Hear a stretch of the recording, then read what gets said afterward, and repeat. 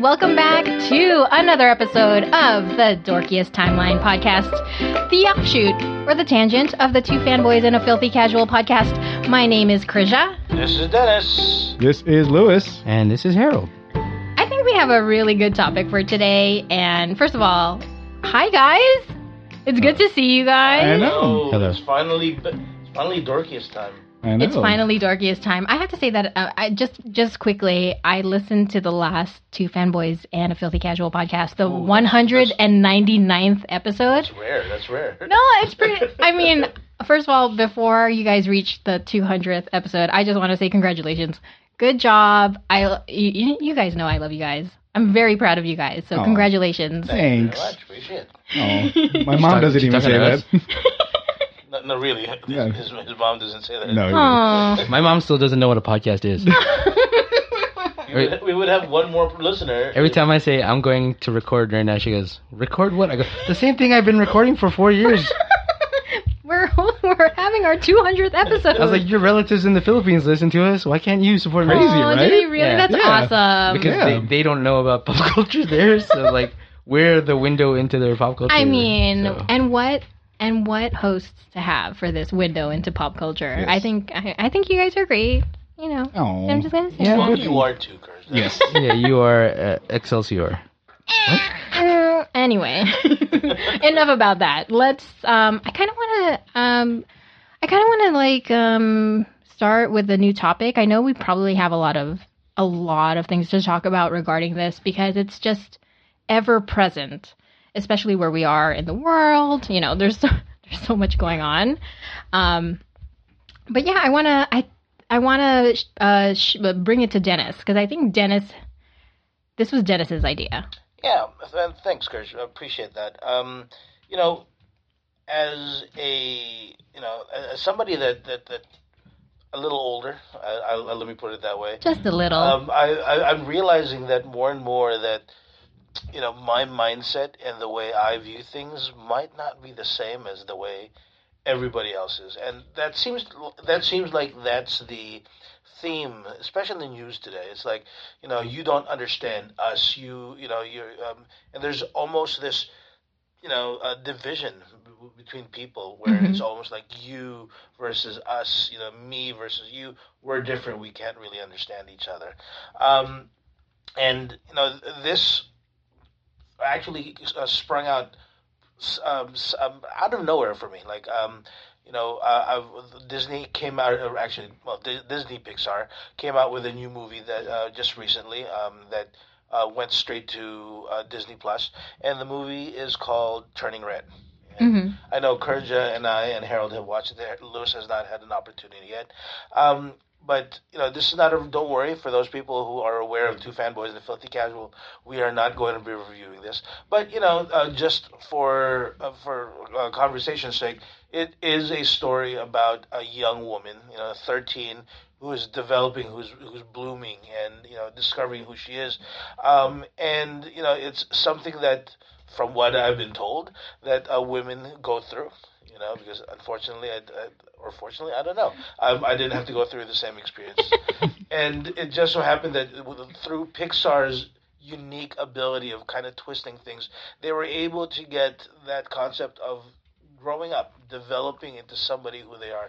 And they, of course, turned it into something funny, which is, not only is it a euphemism about changing of the body, for this movie it literally is. And one of my favorite parts there, Lewis, I know you didn't watch it, but there's a part there when the mom finds out that she has the young lady May was trying to explain to the mom that she's become this monster and everything, and the mom automatically thought, it's that other monster, and so it's the monthly monster.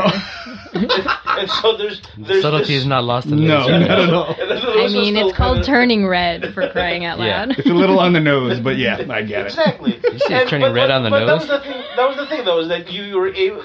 in the movie, the Pixar was able to kind of transform that and kind of play around with that idea. Now, we're not going to review. I thought it was a good movie. I really did enjoy it. My daughter, who is a little younger than May, really enjoyed it. Really saw something in it. My wife really enjoyed it.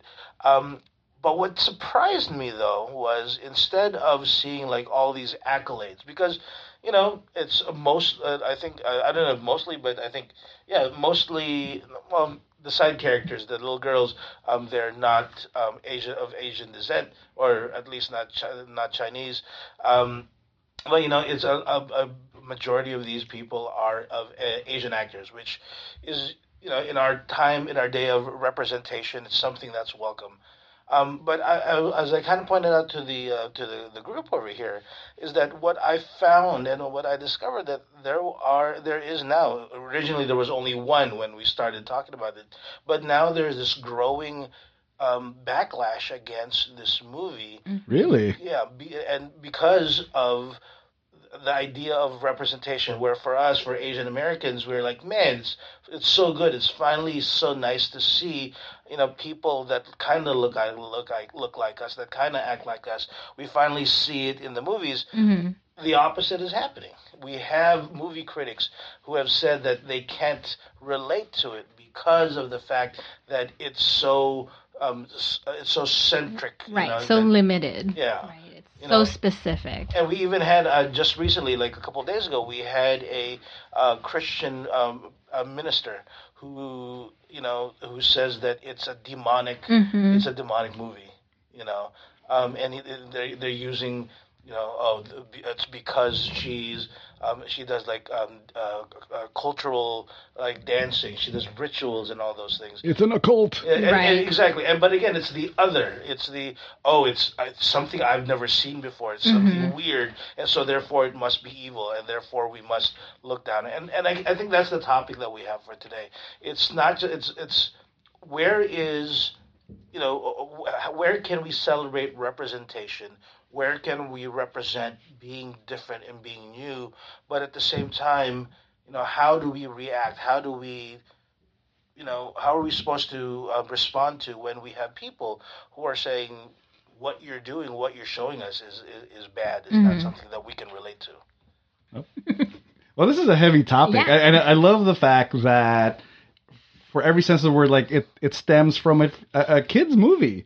And it's crazy to me that there is that controversy. I mean, I'm not sure how many other articles are out there, but I do know about that reviewer who put it on blast. And if I may, kind of jump in there, his concerns or his issues were like, it's too niche. It's about a young Asian American or Canadian American, Asian Canadian, who lives in Chinatown in a small neighborhood in Toronto. What is it? Why is that? What does that have to do with me? Me being the reviewer, and it's like that's crazy to me. Like, I don't know, like that's literally, there's no, I can't think of any other movie that's worldly. So I'd love to know what that guy's other reviews are and whatnot. But like, yeah, this, the whole topic of, you're right, Dan, like representation at this point in this day and age, very odd. I'm not sure if it's because of the political climate in the last decade or so, the socioeconomics of America, how divisive. But like saying these things, it's like it's tale as old as time.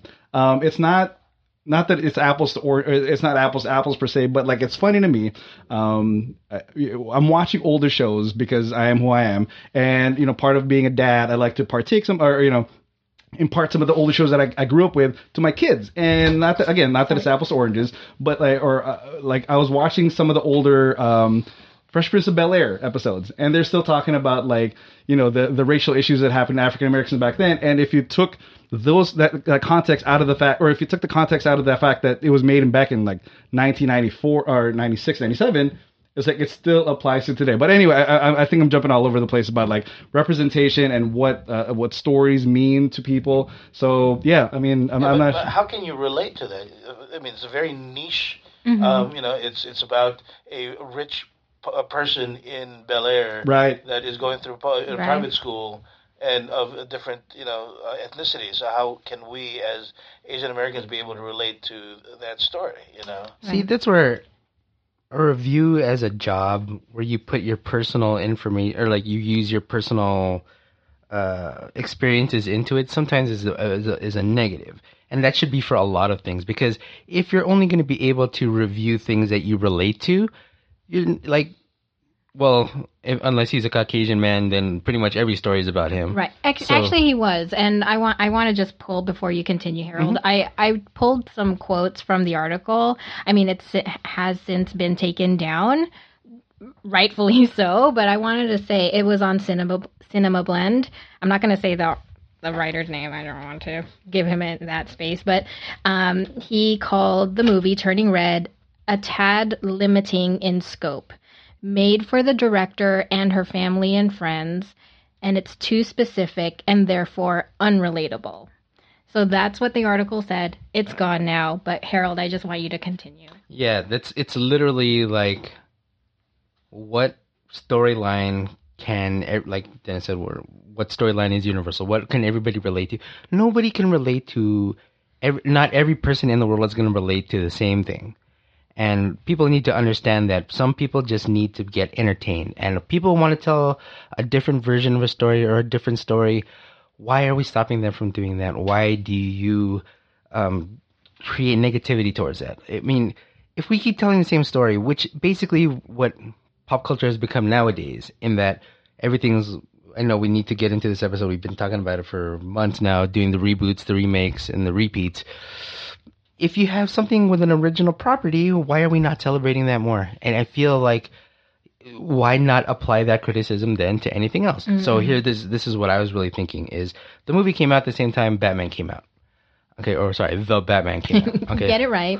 With the article. But, so can all of us relate to being a billionaire that has lost their parents, watching Shrek, or apparently, and then turning our misery and emo-ness and bad haircuts into becoming a crime-fighting superhero that only goes out at night and puts on black mascara? Maybe one guy can relate to it, but not universally, because he's now applying his personal story to that, saying, oh, it's a niche product. It's a niche entertainment property.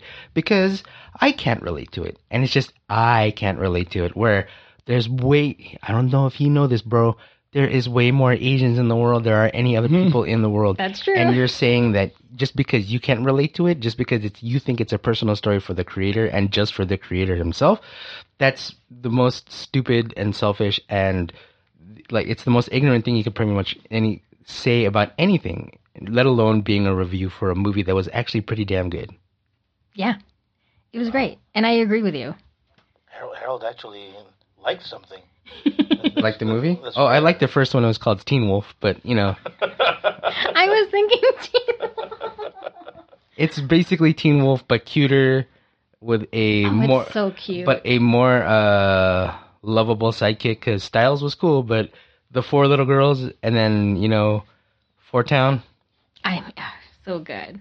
It's so good. It's a story about turning, getting older, progressing into the next part of your life. Yes, it is a coming of age story, because she's literally turning into something new. And 13 years old. And it's like, yes, it's kind of cute that they're using it as a background for puberty and whatnot. But the story itself, in terms of anybody else who needs to relate to it, like maybe a little girl thinks that just because they're actually growing older and then things, or even a little boy, or whatever that they want to claim to be, if they're growing older and things are happening for them or happening to them, they can say, is it just me or is it everybody else? And then, oh, do I feel like a monster? Well, this girl actually became a monster and she was able to, go with it. So I should be able to be fine with things. So like, that's a story that relates to a lot more than just this guy and his buddies, apparently. Absolutely. It's universal. Everyone grows up. Everyone has that moment where they think, or moments, plural, when they think to themselves, what is wrong with me? What are these emotions that I'm feeling? I know I did. I was a confused little girl, but and I think maybe having a movie like this could kind of soften the blow of the craziness that is puberty, that is growing up, that is becoming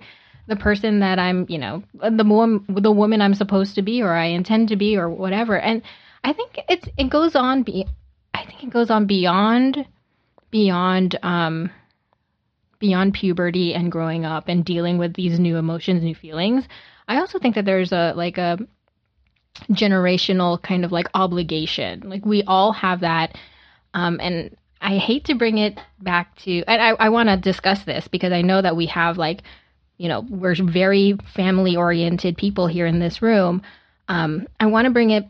I kind of want to bring a parallel. There's another show, and Lewis and I talk about it. I know there's another show that Lewis and I talk about, but it's a book that we read, Pachinko. And Pachinko is a show on Apple TV Plus. We're not going to talk about that. Sorry that I brought it up. But was it any good?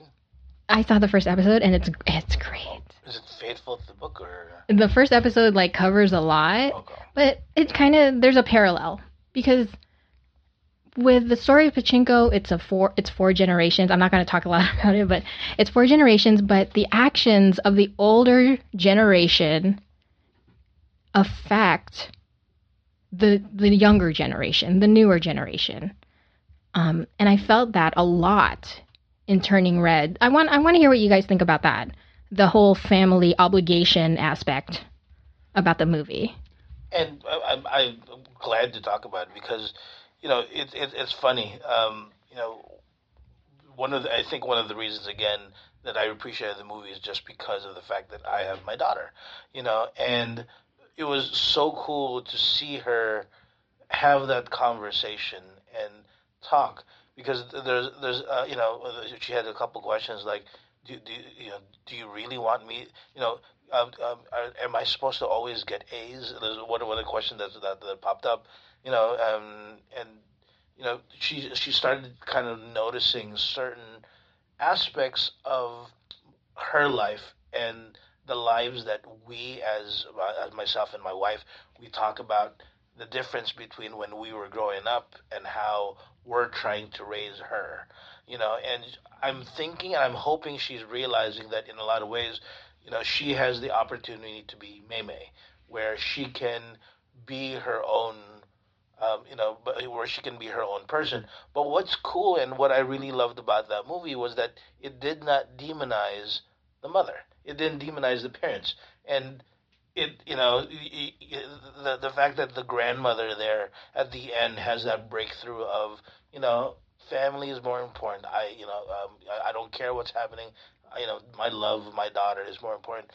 And that's what's so great about that movie is that, you're able to see both sides. And for sure, I was able to see myself in Mei when, not that I was a 13-year-old girl, but in terms of like how I was when I was growing up, expectations of my father, expectations of my mother. But at the same time, I remember my wife and my daughter dying when they saw Mei's father, and they were like, "It's you." It's you. I mean, we all know it. And just the way he talks and everything is just. I have to tell you, I was bawling. My wife and I were in tears as we were watching that movie, just because it was so relatable. We were able to just see ourselves, in that. And again, when we were talking about representation, my daughter was able to kind of get out of there, and she had so many parallels to her life. And I was thinking to myself, and it's a selfish thing, and my wife and I said to ourselves, I wish we had this when we were growing up. Same. H?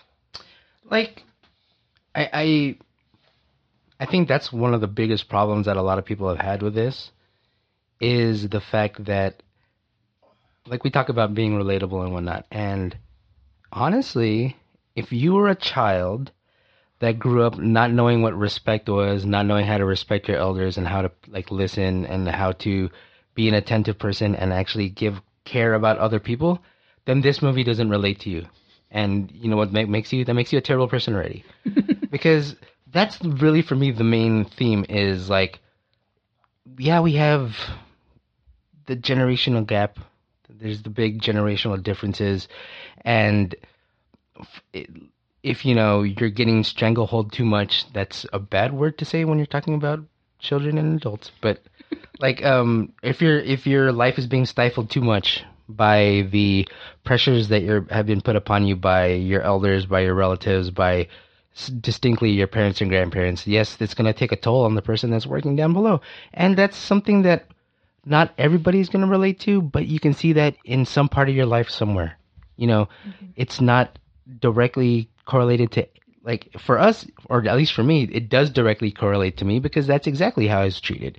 In terms of, I lived in a 3-generational house where I had my grandmother's parents, and then, you know, me and my sister. So respect had to be brought down or shown down each ladder. So, you know, as much as I respected my parents, I had to respect my grandmother just much more, because how are you supposed to be afraid of a 4'11" woman that has arthritis?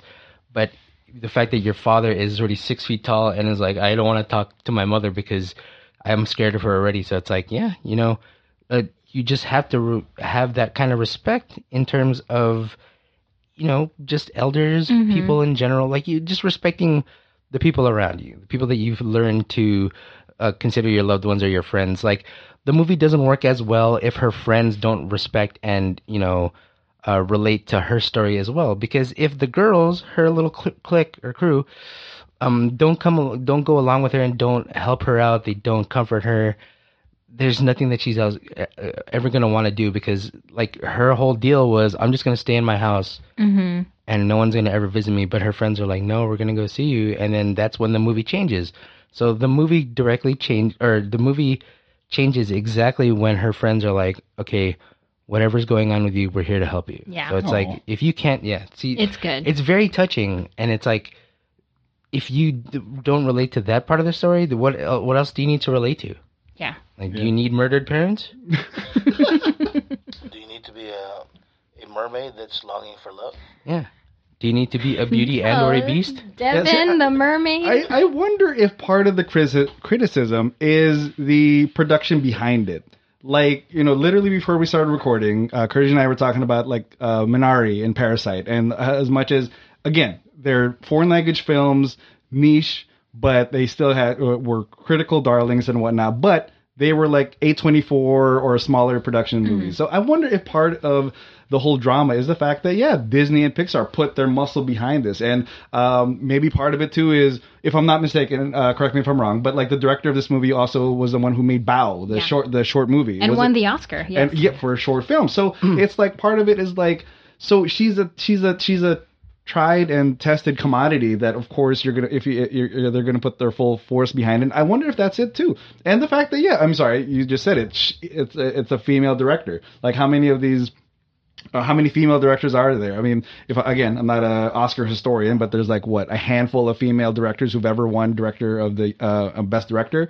So yeah, I wonder if the criticism is like, yeah, it's because it's a big production. It's like, if it was a movie straight to DVD, or, you know, a YouTube a movie that some USC kids put together, like, would anybody even bat an eye? So I guess that it's triggering for that other side of the fence. That's like, wait a second, like this Disney, you know, this company that I grew up on. We were just joking about Little Mermaid and all those other movies, like, that I grew up on with watching people that looked like me are starting to make movies that look like them. So that's I guess that's where the division comes from. So yeah, I don't know if it's just because it's a big Disney production, or if anybody even batted an eye, or whatnot. Yeah. You know what? I honestly, if this movie had been made and it wasn't in English and they put subtitles, that guy wouldn't have a problem with it. Oh, absolutely. So if it was on like Crunchyroll and no, I mean, in general, like, if this movie was made like an anime, not even if this movie exactly is what it is, and instead of them speaking English and they had just used, you know, whatever language that they decided to go with the movie in, and it had been in subtitles, and then be like, this is a foreign movie. Oh, this the guy is would have been movie. like, oh yeah, I can relate to it now, because even though they're foreign, I can relate to it. Yeah. No, but because it's a domestic film spoken in English, the, you know, primary language. Like, as a critic, I have to like foreign language films, but Yeah. now that it's in English, like, harumph. So is it then the foreignness? I don't know if that's a word of it. That's the word. Is it the foreignness of it, or is it the who plays it? Because interestingly enough, I don't know if you guys heard about the Steven Spielberg controversy recently, where Steven Spielberg kind of got criticized because he was talking about Squid Games, Hmm. and he was talking about That's how right. I remember. he was yeah. talking about like those no name. I'm paraphrasing, of course, but basically calling the people who were sort of they were no name actors because of the fact that they were from as Lewis kind of said, a smaller company, and and so him kind of saying that, maybe not realizing just how popular and how influential it was, it kind of relates to that. Is it then maybe it's not racism, maybe it's Imperialism. popularity? Yeah, I have a good point. Yep. He sounds salty just because nobody went to see West Side Story, I guess. I don't know. I mean, I know it's a story about. I have to say, I liked West Side Story. I did too, but I guess nobody. How did you relate to it? You're not, I'm You're not not a- Puerto Rican. you're not Puerto Rican or Italian American or in New from York. New York. Yeah. Yeah, or run around in the snappy yeah. fingers. I did Or marry does a she? white guy. So. Oh, that's true. I've seen Chris walk to her car. She does snap her fingers. I do. Gotta go. See you later, Lewis. I just did the hop step. If Lewis is driving his old car, he's like, I ain't got to get in my Jetta. We are the Jettas. Damn it. Boo. Boo on that one. Now, kind of not moving forward, but kind of shifting a little bit, I guess. Again, the word is, wow, I forgot what the word I'm thinking of. Not transformational. Not relatability. What's the word? I've been using regarding this? Representation. Representation. Thank you very Oh my much. God. I know I can't think today. But so, did you just cancel me? Is that what No, I you- was about to hit that one button. Oh, do it, Oh, do it. you should do it. What are you doing? This one? Oh, There's no sound to that button. Yeah, because you Oh, the have to sound put is up off. the volume up first. And, Oh, that's the wrong one. That's the wrong sound, by the way. Oh, representation. Yeah. Rim shot. What a joke. I'm just kidding. so representation. I mean, again, for us, representation is important. I mean, We dedicated like 2 episodes I know, to Phil and representation. think about our adoration of Dante Bosco, just because we were able to see Dante Bosco in the 90s and 2000s, and we were able to go, oh my God, it's he's us. He's Yeah. brown. Yeah. Honestly, though, with Dante Bosco, when I first saw him as Rufio, I didn't think he was Filipino. Really? But when I saw Ernie Reyes Jr., Oh, yeah. I was like, Okay. that's That Filipino. dude's Filipino. Oh, It's- for in sure. Ninja, in Ninja Turtles, Lord. You see Wow, me? you know who's Filipino? My No, I saw accent. him like not like we're being classist or anything, but I think just because Rufio was so dressed up as a lost boy, and it's like, oh, and at the age that I was when that movie came out, I really didn't think too much about race. But like when you look at Ernie Reyes Jr. and you look at my cousin who looks just like him, I was like, dude, if he's not one of us, then I don't know what's going on over here, man. I'm sorry, your cousin looks like Ernie Reyes Jr. He used to, and now he looks like a worse version. Oh, like, no, Oh, stop, no. stop, he looks stop. worse than Ernie Reyes Sr. right now. Wait, Let's just hold on to that imagery. which version of Ernie Reyes Jr. is it? Is it the guy from Ninja Turtles still? Is it No, Surf side- Ninjas? sidekicks. Is it Sidekicks? is it the guy from the Rundown? Oh, no. Rundown Ernie Reyes is still pretty ripped though, dudes. Yeah. I mean, I'll give But him he- that. but he's Brazilian, Shaved though. head, yeah. And, or Rush Hour 2, Ernie Reyes Jr. He was in Rush Hour 2. Yeah, his name was Jong or Oh my something. God. He has a one synonym guy. I gotta He's the guy that rewatch runs that. shit. away. He runs away. Oh no, that's why. I don't- That's why I He's don't like, remember oh, him. they caught me. Oh no. I was gambling with fake money from Don Cheadle. This is how we go off track, guys. I swear this Rush this Hour topic 2. was very Don serious. Cheadle's. Speaking of representation, Rush Hour 2. Not that I'm familiar with it too much, but I was really impressed with Don Cheadle doing was it I think Mandarin or Cantonese. I don't know. To be honest, like, remember, Yeah. like he speaks to Jackie Chan. Yeah. See, that's dedication to his craft. Yeah, that's And we have people of all types and races that do that as well. And then it's like you're not giving those guys credit for like I mean we're not giving Don Cheadle credit for learning a different language for one scene, and he gets to fight Jackie Chan. I mean, I know Yeah. we veered really off. Oh, sorry. I mean, I appreciate just that. because Rush Hour 2 I is know, so good. like steers back. Reels to, back in. No, you brought about you started talking about representation, Dennis. I want you to finish that thought. Did you remember the thought? I'm trying. No, when you know we go back to the original idea that this person couldn't appreciate it. But it seems like now, especially now, the idea of representation is growing. Like, we want to see people that look like us. That's almost like a chant that people are saying. Is it, and I kind of want to play a devil's advocate right now. Is it necessarily a good thing?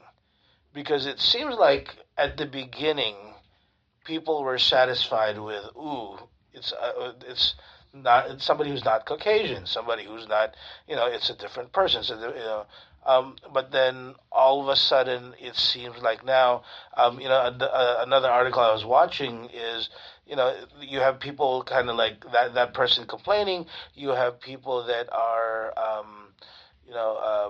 that are complaining about different movies. But then, if you ever watched In the Heights, In the Heights, I really liked that movie. I thought it was really great. But then people were complaining about In the Heights because, yes, yay, it's representation, but it's not the representation that I want. And I was like, "Whoa, wait, what do you mean? What do you mean?" And then as you read it, it says that the Afro-Caribbean, it's supposed to be Afro-Caribbean, but Lin-Manuel Miranda had to only casted people of light-skinned color and was not a representative of true, Dominican Republic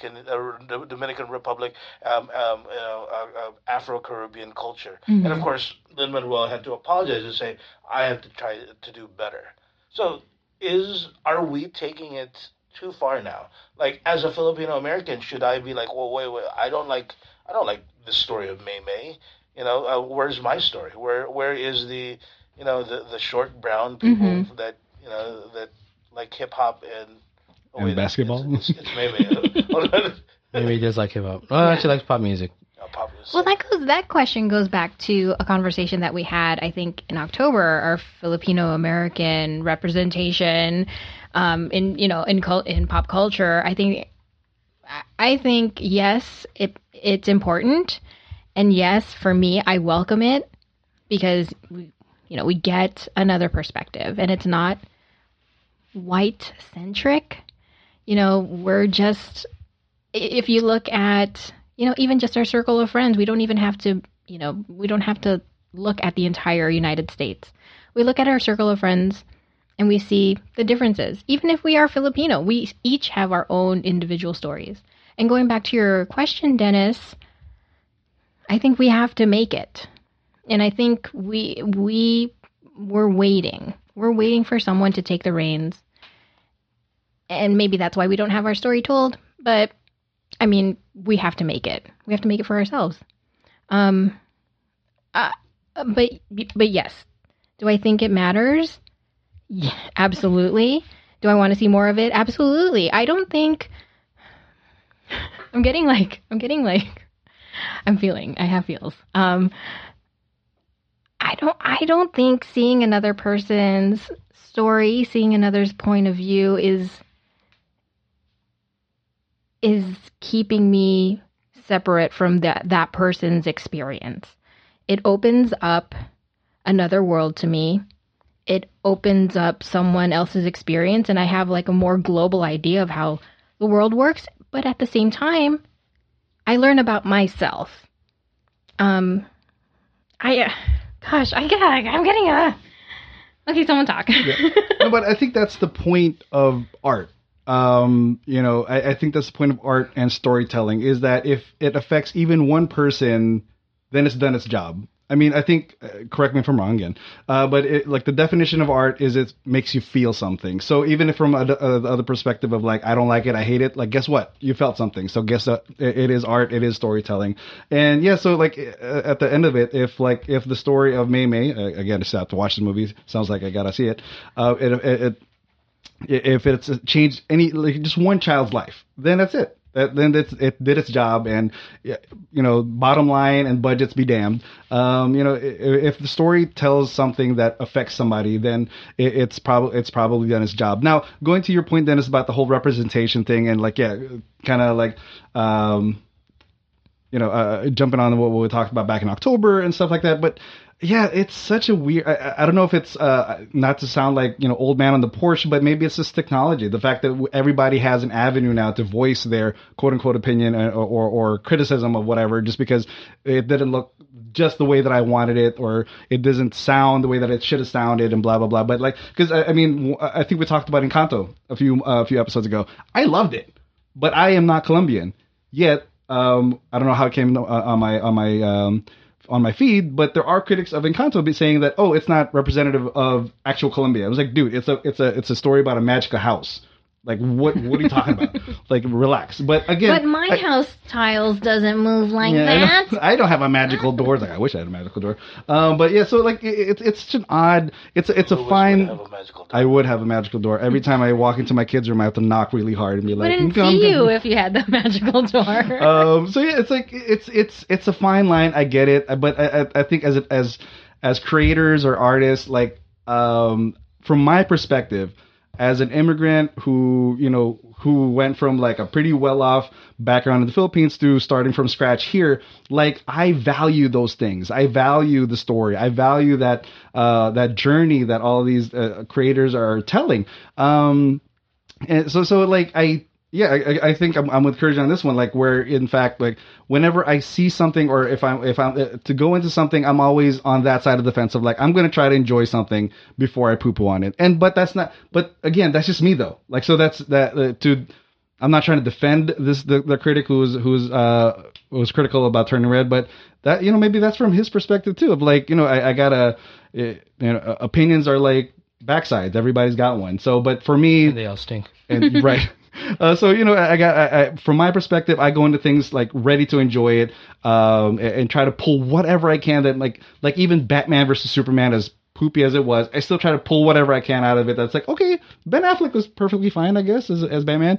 But so I think that's just me then, from my perspective, and it's a fine line that these creators have to toe, and I don't envy the Lin-Manuels of the world who now you start off with a niche creation, with Hamilton, it was a small, I don't know, actually, I'm not sure what the history is, but, I'm assuming it started off as a small production and made it way up. Now he's got Disney money, he's got WB money. So now it's well, if you're up on that stage, so that more eyes on you, so more critical, people are going to be more critical of you, and they're going to nitpick every little decision you make. So, I don't envy them. I don't envy those creators. So, more power to them, and hopefully the stories keep being told, criticisms be damned kind of thing. I just think we live in a hater society. Hater. Good one. Literally, no one wants to see anybody succeed, or they want to see people succeed, but not succeed more than they do. I know that's the most generic cliche that a lot of people can hear, but it's if you see someone do well, Lin-Manuel Miranda, as example, makes all these great creations. Now he does something that's a little bit more towards his direct style, because that's the first thing that he created that was big. And it's what can we do to knock him down just a little bit? Mm-hmm. And it's let's nitpick. Let's find that one thing that everybody's we can use here. It's the same thing with a lot of just anything. Anytime anybody makes a great product or or a pop culture something that we can divulge in, it's you can never give anybody full credit for anything. Everybody has to be knocked down a peg, and it's not even we talked about it before, where it's it was a mentality in the Filipino community where we can always help people get to the top, but as soon as they ascend to the top, we want to get over that person. That's the crab mentality. Everybody's doing it now. So I was watching a documentary that I've seen dozens of times. It's called For All Mankind. It's about Mick Foley. And Mick Foley made the point how had he had a Twitter account when he was trying to be a brand new character and express his emotions out on television to be filmed, he would not have had any of those emotional interviews that made him a star come out, because he would have been able to express all of his sentiments onto the computer. He would have gone on Twitter and been these are the grievances I have. So now when I talk about it on TV, you're gonna really just be. I'm just gonna be repeating bullet points that I made on my Twitter account. So it's like kind of how that is now. It's like everybody has their opinion, and now everybody has the venue to express their opinion. And everybody, obviously, everybody's opinions are valid to themselves. And yeah, we are a pop culture podcast, and then we like to express our opinions about things, obviously. But if people take any kind of stock into any of our opinions, that's when you make the strength of the opinion a lot, it gets a lot higher and stronger. So the more that people can get the dumbest thing or just the smallest thing to pick about and to make it a point that not everything that they've made is perfect, and we're going to tell you why it's not perfect. And now you're going to think about it when you watch it again. And now you're going to think about the same thing. And now everybody that you see around you is going to be like, hey, you don't like this as much as you think you like it because you're wrong. Everybody's opinions are wrong. Only your opinion is right. And that's kind of the mentality that everybody's going with. And it's super frustrating to watch. That's why I hate spoiler culture. It's literally, I as much as when we do reviews here, we do reviews after the fact where we give everybody the chance to watch the product on their own. For themselves, If you don't like it, you don't like it. If you loved it, don't make our opinion change your mind about anything that you did. It's your experience. Everybody has their experience. It shouldn't be directly affected by anybody else's, unless you're on a date and you're trying to fake it and trying to get whatever. But like, sorry, I was going. That sounded personal. I was going serious, and I was like, I need to just tone it down just a little bit. But it's like it's just super frustrating because we're trying to do new stories. We're trying to do new things. All the stories that can be told, have been told, and the new ones that we'd like for everybody to hear about, you're not giving them a chance anymore. Like, what is the point of creating new things if you're just going to knock it down? Like, nobody's giving, if you have brand new creators, brand new directors doing different things that people had never seen before, and automatically as soon as that product comes out or that movie comes out, you go, oh, okay, it was good, but it would have been better if I could relate to it a little bit more. Or it would have been better if the characters were lighter skinned, a different ethnicity. If you had just said that in your review, it would have made a lot more sense than what you're pushing as your actual review here, saying, oh, this is just a niche for certain people, mainly just the director and his friends. That's the most offensive thing I heard about anything. If anybody has ever done that, it's been Kevin Smith making Clerks. Because that's a movie that was made just for Kevin Smith and his buddies. That's true, absolutely. But people were like, I can relate to this.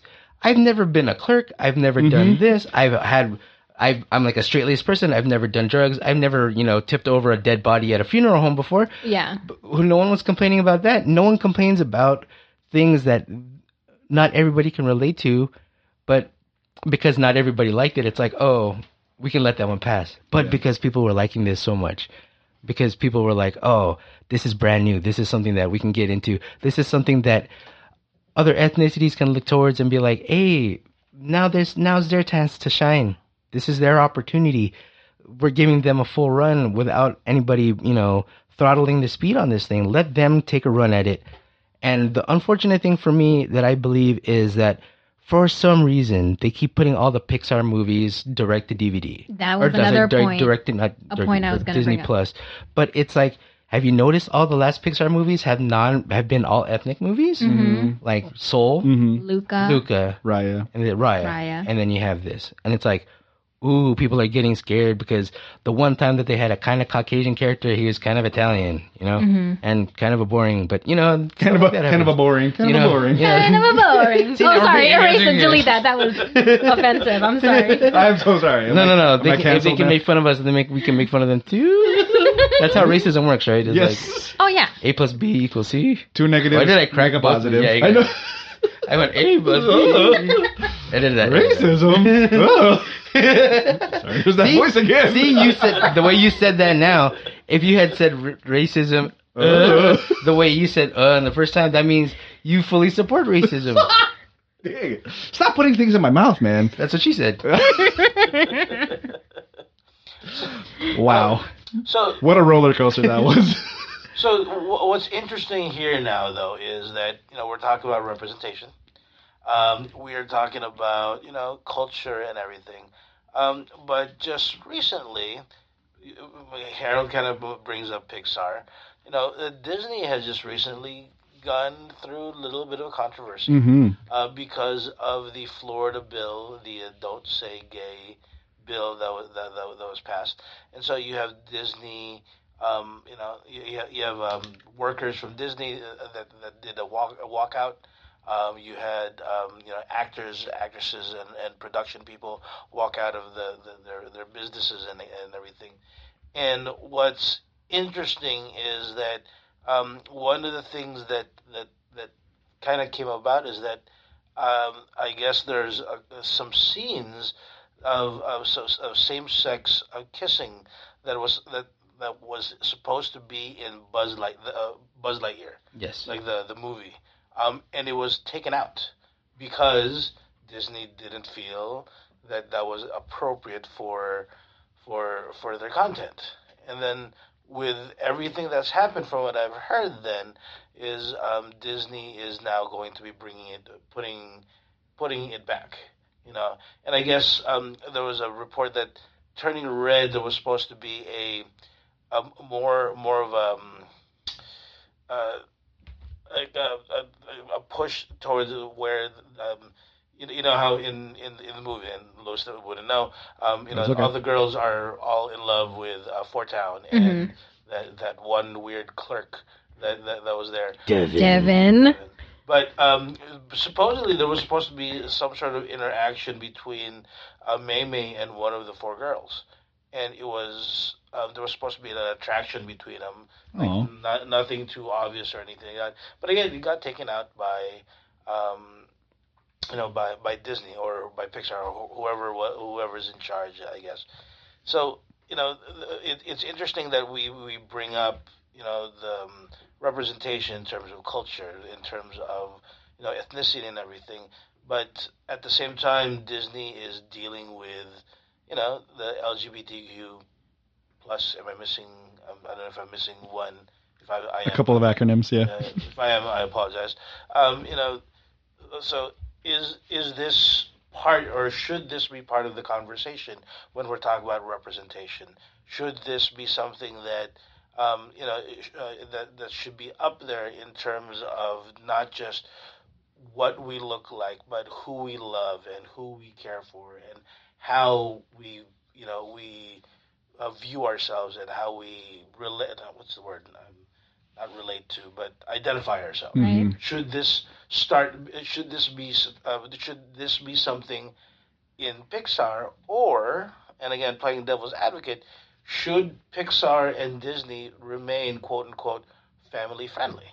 And that's one of the controversies about Turning Red, is that why bring up something like puberty, something like menstruation in a kids movie? Is that appropriate? Is there a limit to what we should show? Is there a limit to what we should talk about in what admittedly is supposed to be still? And I think that's one of the things that Disney's talking about. It's supposed to be a family show. What's the limit? And as which with the female Flanders, think about the children. What about the children? Oh yeah, what's in the wife? Yeah, Maud. Maud. There you go.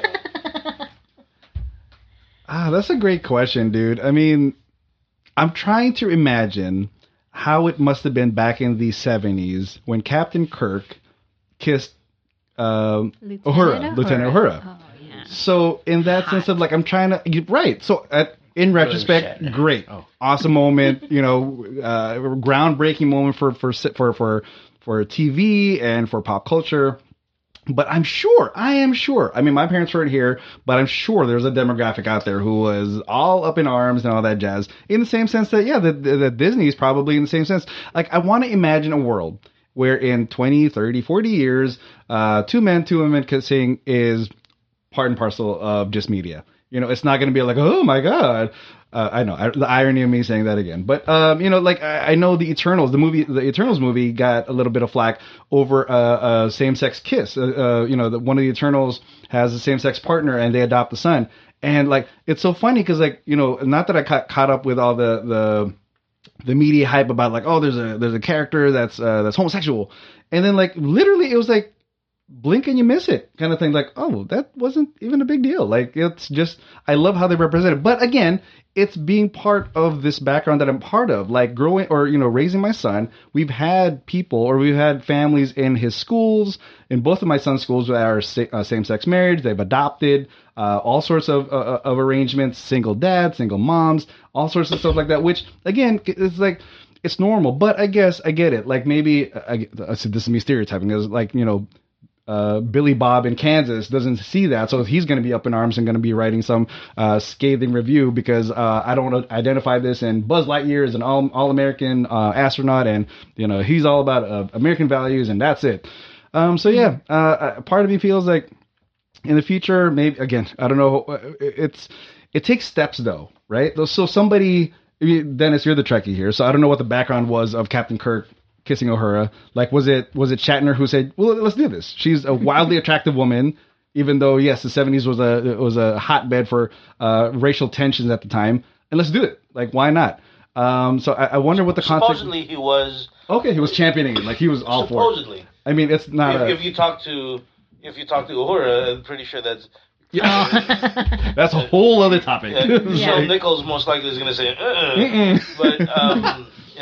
at least that's the story at that point. Yeah, there was a lot of people that were up in arms with it because that was a no-no. You're not supposed to show that. Yeah. And I mean, fast forward to now. I mean, like, interracial couples. It's like, okay, that's like having cereal for breakfast. It happens. I mean, I think the difference though with the Shatner and Michelle, not Michelle Williams. Sorry. Whoa. The Captain Kirk and Lieutenant Uhura kiss. I think it's different only because people were up in arms about it, but they didn't have the avenues that Harold was talking about. Right. Like everyone, not everyone had the platform that everyone has literally in their pockets, Twitter, Instagram, whatever. They can post their, opinions about whatever they feel on every, in the internet for the world to see. So I think that there is a difference. Yeah. Oh God, I forgot my point. Yeah, I'll go. It's all about upbringing, right? Mm-hmm. Like, I call Filipino dads the most hypocritical people in the world. Excuse you? I'm just kidding. I know. Generation above us as well. Oh. More or less, because they were raised in the completely masculine version of the world, where the man does all the work, the woman stays in the home and does all the cooking. I bring all the money in, so I'm in charge, and you have to marry a woman, or if you're a girl, you have to marry a man. That's basically how it goes. And then they forget that, at least in our culture, homosexuality is very rampant. Like, there was running jokes, and still goes on to this day, that my uncles were not my uncles, they were actually my aunts. Mm-hmm. And it's like... And my aunt's my uncle. Yeah, and it's like, but that's the world that we grew up in, and now you kind of understand where they were coming from. Those people, like my relatives at the time, they probably took it as a joke, but it had to deeply hurt them somehow. But for us, it's like that was what was taught to us, so it's like, okay, we're allowed to do that. And then now you think about it, you're like, okay, that was really bad that we did there. And if I could apologize, if I can go back in time and apologize for it, I probably would. But the past is the past, and it's like you can apologize now, but that doesn't change the feelings that they've experienced in the past. So it's like when you say Nichelle Nichols and William Shatner are making out, or sorry, not even making out, they pecked each other. It was like a peck, yeah. Like this, that at the time is controversial. That was a very passionate. It was sorry. Was it as passionate as George Takei without a shirt on? That's a little more passionate. A little bit more passionate. Because so that's controversial for the time, right? And then you would imagine that at the cultural sensitivity that we have had to experience in the past couple of years, that a same-sex relationship on TV, on movies, they do it in commercials now, and we just accept it because we all know people there. So why are we going to be mad about that at the time? So everybody has to bring up a controversy somewhere. Everybody's literally like that. There's that one commercial where there's like an interracial family, and people were like, "Oh, this is what we're gonna have on the Super Bowl now, right? We're gonna have people thinking that interracial couples are fine, and then this is the norm." I'm like, "Yeah, man. Yeah, it's like 33% of all relationships." I'm just spitballing a number here. If that is accurate, I am so proud of myself. Show me your cite your I mean, like, sources. I mean, 25% of this room. I would right? imagine more, That's true. to be honest with you. Yeah. Well, I guess again, I think it's just because we live in LA and in the Valley. But it's funny that true. people. You're right. You know what? That's You're also, right. That's a good point. That's That is a good a point. fantastic point because we live in a cultural hub where even people who live in New York, they're not experienced to the different kinds of ethnicities that we have here. Like they say that other cities are melting pots. Los Angeles is the most melting of all melting pots God has ever The seen. meltingest pot. Like there was a running joke how if you looked at the women's gymnastics team, it's made up of every type of ethnicity that can, as long as they're a small little girl that can jump all over things. And if you go to China, it's all Chinese girls because they're China and we're America, where everybody's allowed. Like this is the one country where everybody's, it's ethnically diverse enough that everybody's able to experience some kind of somewhere. If you're in a city that provides that kind of opportunity, Right. like one of our buddies was told me before that he did a tour. He was doing like a tour, and when he went off the tour bus, one of the guys saw him going to use the restroom, and he's like, "Oh, you know that your kind's not allowed in here." And he's like, "Dude, it's 2010." Yeah. And he's like, "Yeah, but Yikes. this is a part where people like you have never been around." And it's like it's fascinating that happens in other parts of our country, which is our country. And but for us, not experienced as much. Yes, we do get it occasionally. We get it where it's like some people there's going to be ethnic clashes all over the place. But for the most part, living in Los Angeles, we all live to learn and appreciate all the different cultures and experience it. So when people say, "What kind of food do you like?" and we in Los Angeles are able to be like, "Oh, we can name all different kinds of ethnic foods that we're into," and then people over in wherever. You think they'd be like, well, there's an Italian restaurant around the corner, and it's like, Olive Garden. yeah, That's fancy. yeah. That's pretty fancy. Why are we knocking the Italians today? I'm sorry, dudes. I don't know about it's we stuff. I don't I know, just Me, It's sorry. this side of the table. I'm actually part Italian. Mm. One It's this side of the 30. studio. With 30. So, is there then a mandate for us as people who are more open, quote unquote, who have access to this diversity? Is it do we need to try to convince these people? Sorry, these people, other people. Where's that clip? Where's the word? I don't know what word I can use without sounding terrible. But like you mentioned, you mentioned different places of the world. I'm not going to specify the exact place and the exact town, but I went to a rural town in Georgia, this is 3 years ago. And I remember a couple of my friends they were looking at us and me because we were so unique to them. You were the diversity of Yeah. that town that time. When that bus rolled in, it's like, whoa. They were like, ooh. It was Look at almost them like there, people. It was almost but here's the thing, and a real quick story. We were in a bus tour, and we passed by a graveyard. Okay, and then we passed by a graveyard, and then we passed by a second graveyard. One graveyard was really nice and pretty, really well kept. The other one was very run down. And one of my coworkers asked, well, why is there a difference between two graveyards? And what we were told, and this, there was no like malice or anything like that in their voice. This was like, it was so matter of fact. Oh, that one is for the white people. This one is for the black people. And we were like, oh. And so my same friend asked, why is it separated? And mind you, this is 2018, 2019. And the response we got from the tour guide, the official tour guide of this place, was that they like it this way. Yikes. And we like it this way, and we're both happy about the way it is. And we're like, welcome to Georgia. Yeah, for You know, sure. Did they like shoot their 6 shooters in the air after they said? Even in death, Yeah. they choose But to again- be separated. But again, Wow. that's kind of what Lewis's point is, that it's the diversity. It's we can't, because of our social upbringing, because of the way we are here, it's easy for me at that moment, and it's easy for us to right now going, oh, Yeah. like how dare they? These are ignorant people.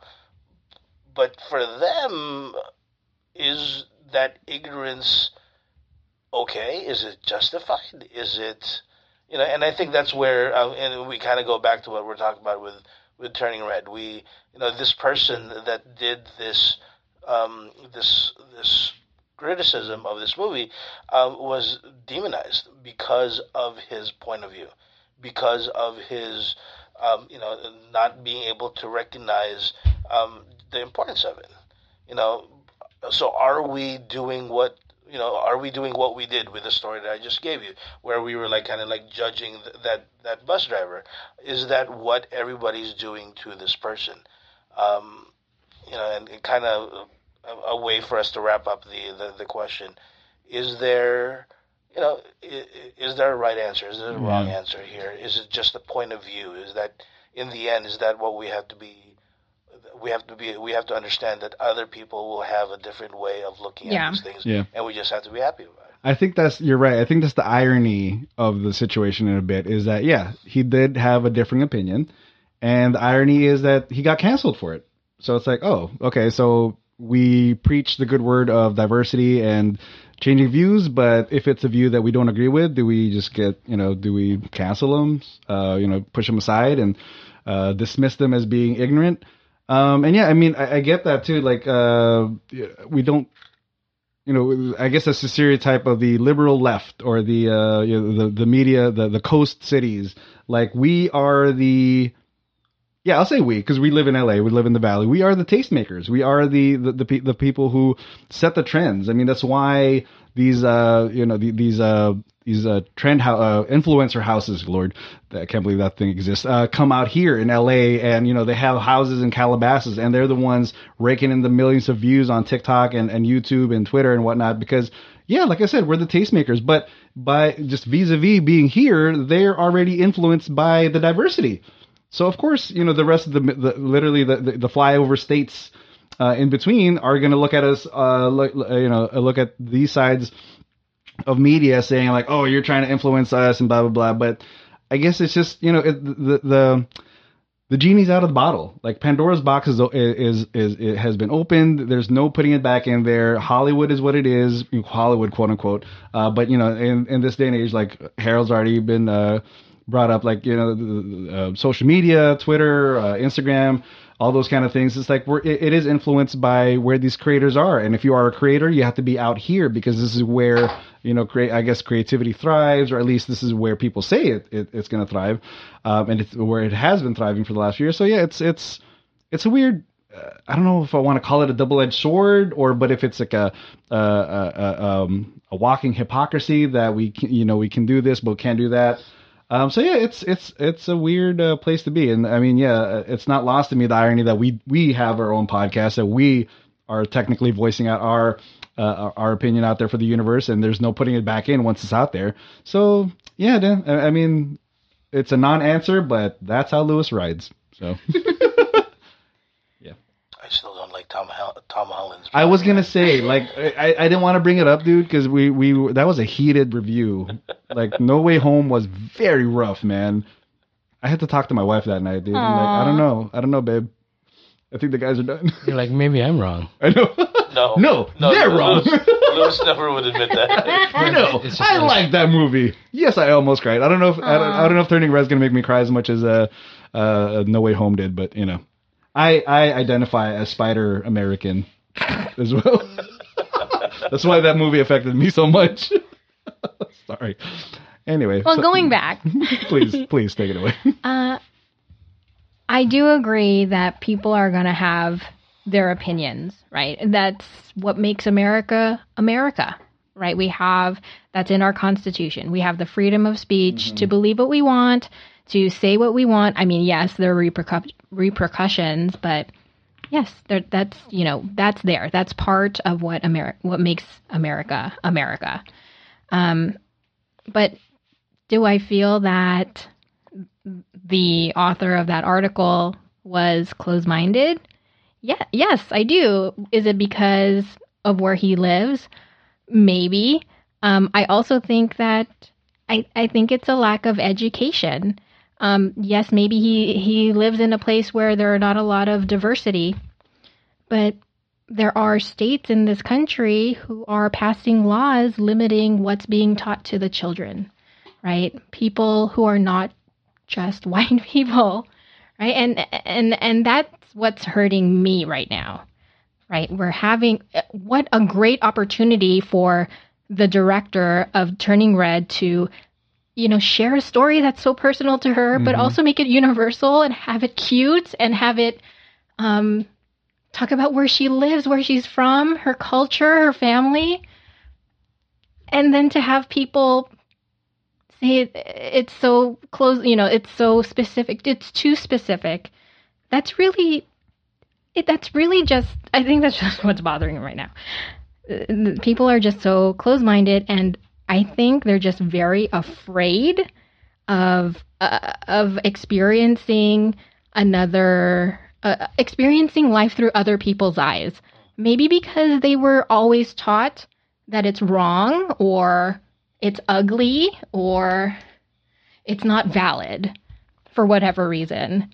And it it hurts me. It hurts me to see that an opportunity like this to share someone's culture and their experiences. I'm sorry, just to have it criticized and called demonic in some cases and called evil. Being human is not evil. Being a person is not evil. Growing up is not evil. We all go through it, and to have people criticize it and say that it's so limiting, I think their point of view is limiting. They're the limited ones.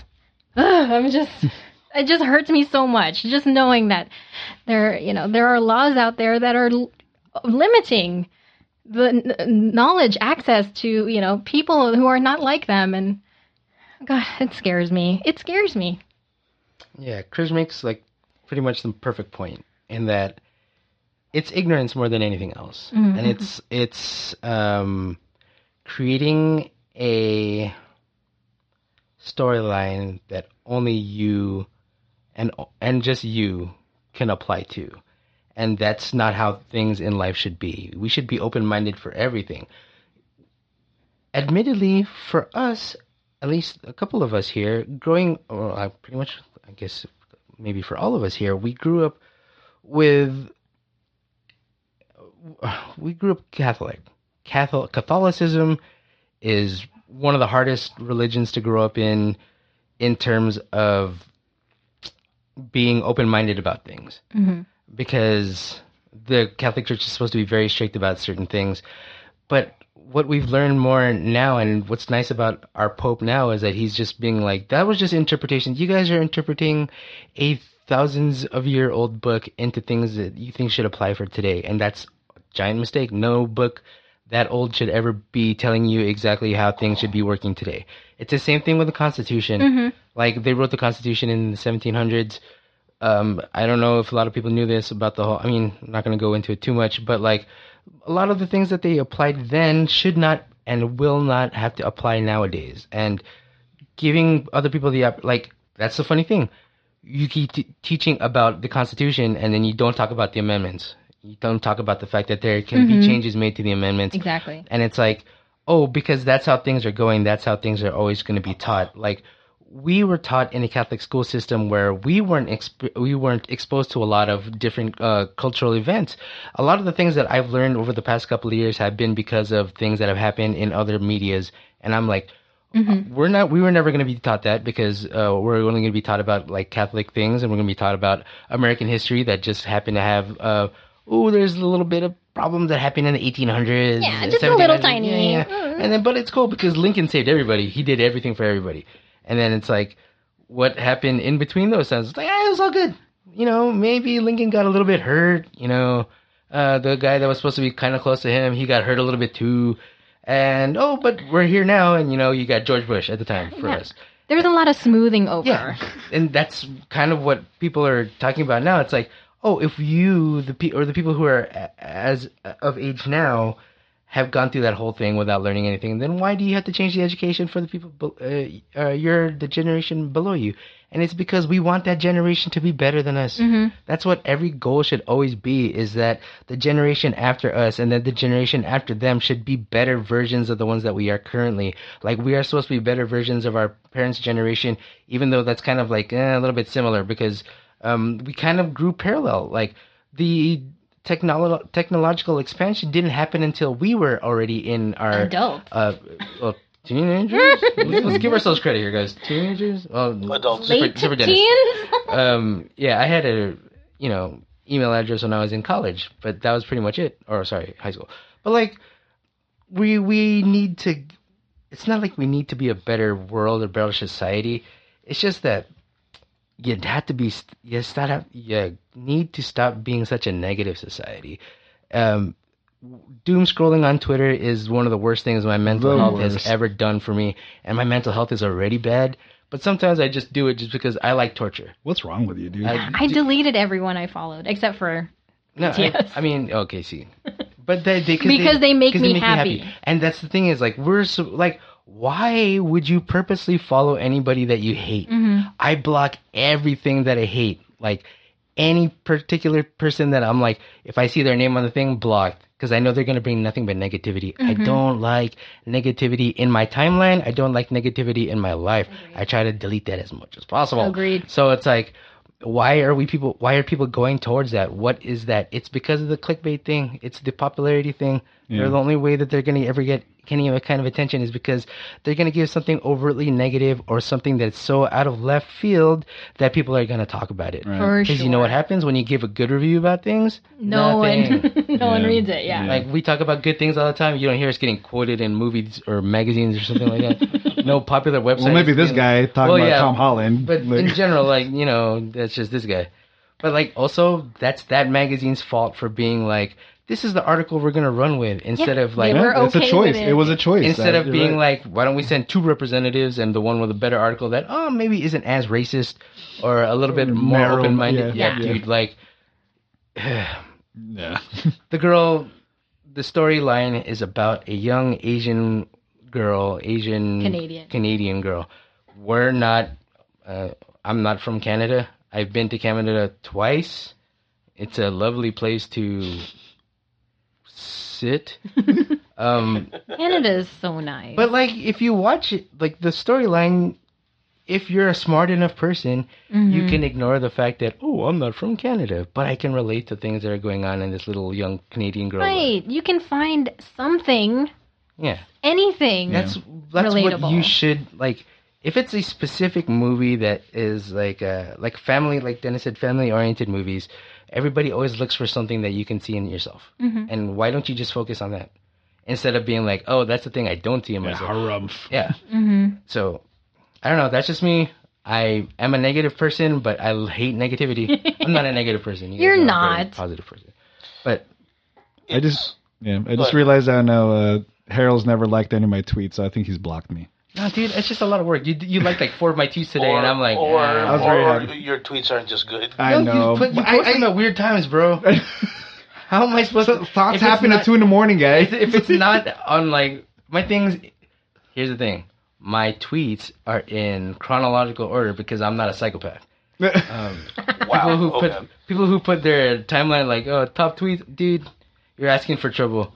Because it's going to find the thing that you think you're thinking about, and it's going to be like, here's the rabbit hole you're stuck in, buddy. Am I wrong? Yeah, you're right, because that's how I have it. I don't have it chronological. No, you can do it. I mean, Because, like, all I see is Joel's Wordle stuff, and I'm like, all right, man, I'm going to like it. Cool. I appreciate you, DM. I appreciate Joel So, posting his success at 6 out of 6. How many times? To kind of wrap it up, one of the things I really loved about that movie, and Lou, you really have to watch the movie, I think. Yeah.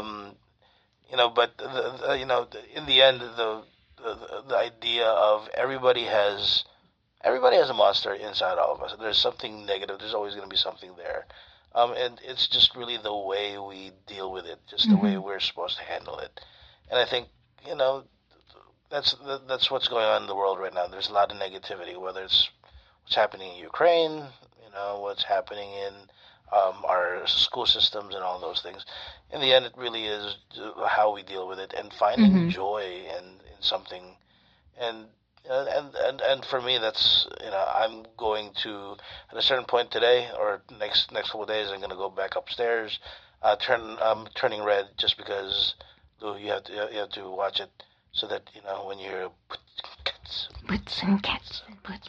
and then I'll know what this is about. Okay, gotcha. no, Some catchy music, bro. you It's should, good. You should ask Phoebe. You should start doing boots and cats with my daughter, and she'll start doing the prop pop. It's hilarious. So cute. The coincidental thing of being the one person who really loves boy bands over here. Yeah, it Sounds like I'm missing out. Besides me, man. besides me. Hello. I'm not watching the movie. yeah, That's stop being Tyler, okay? I don't get the reference. but that, never mind. Yeah, Don't want to ruin it. We all love Robert, though. Everybody does.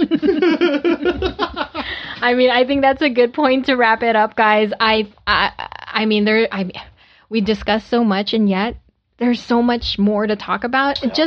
Just the dialogue concerning the movie and the criticism about it, and the story and the beautiful story itself. I mean, we can talk again. I think I think so.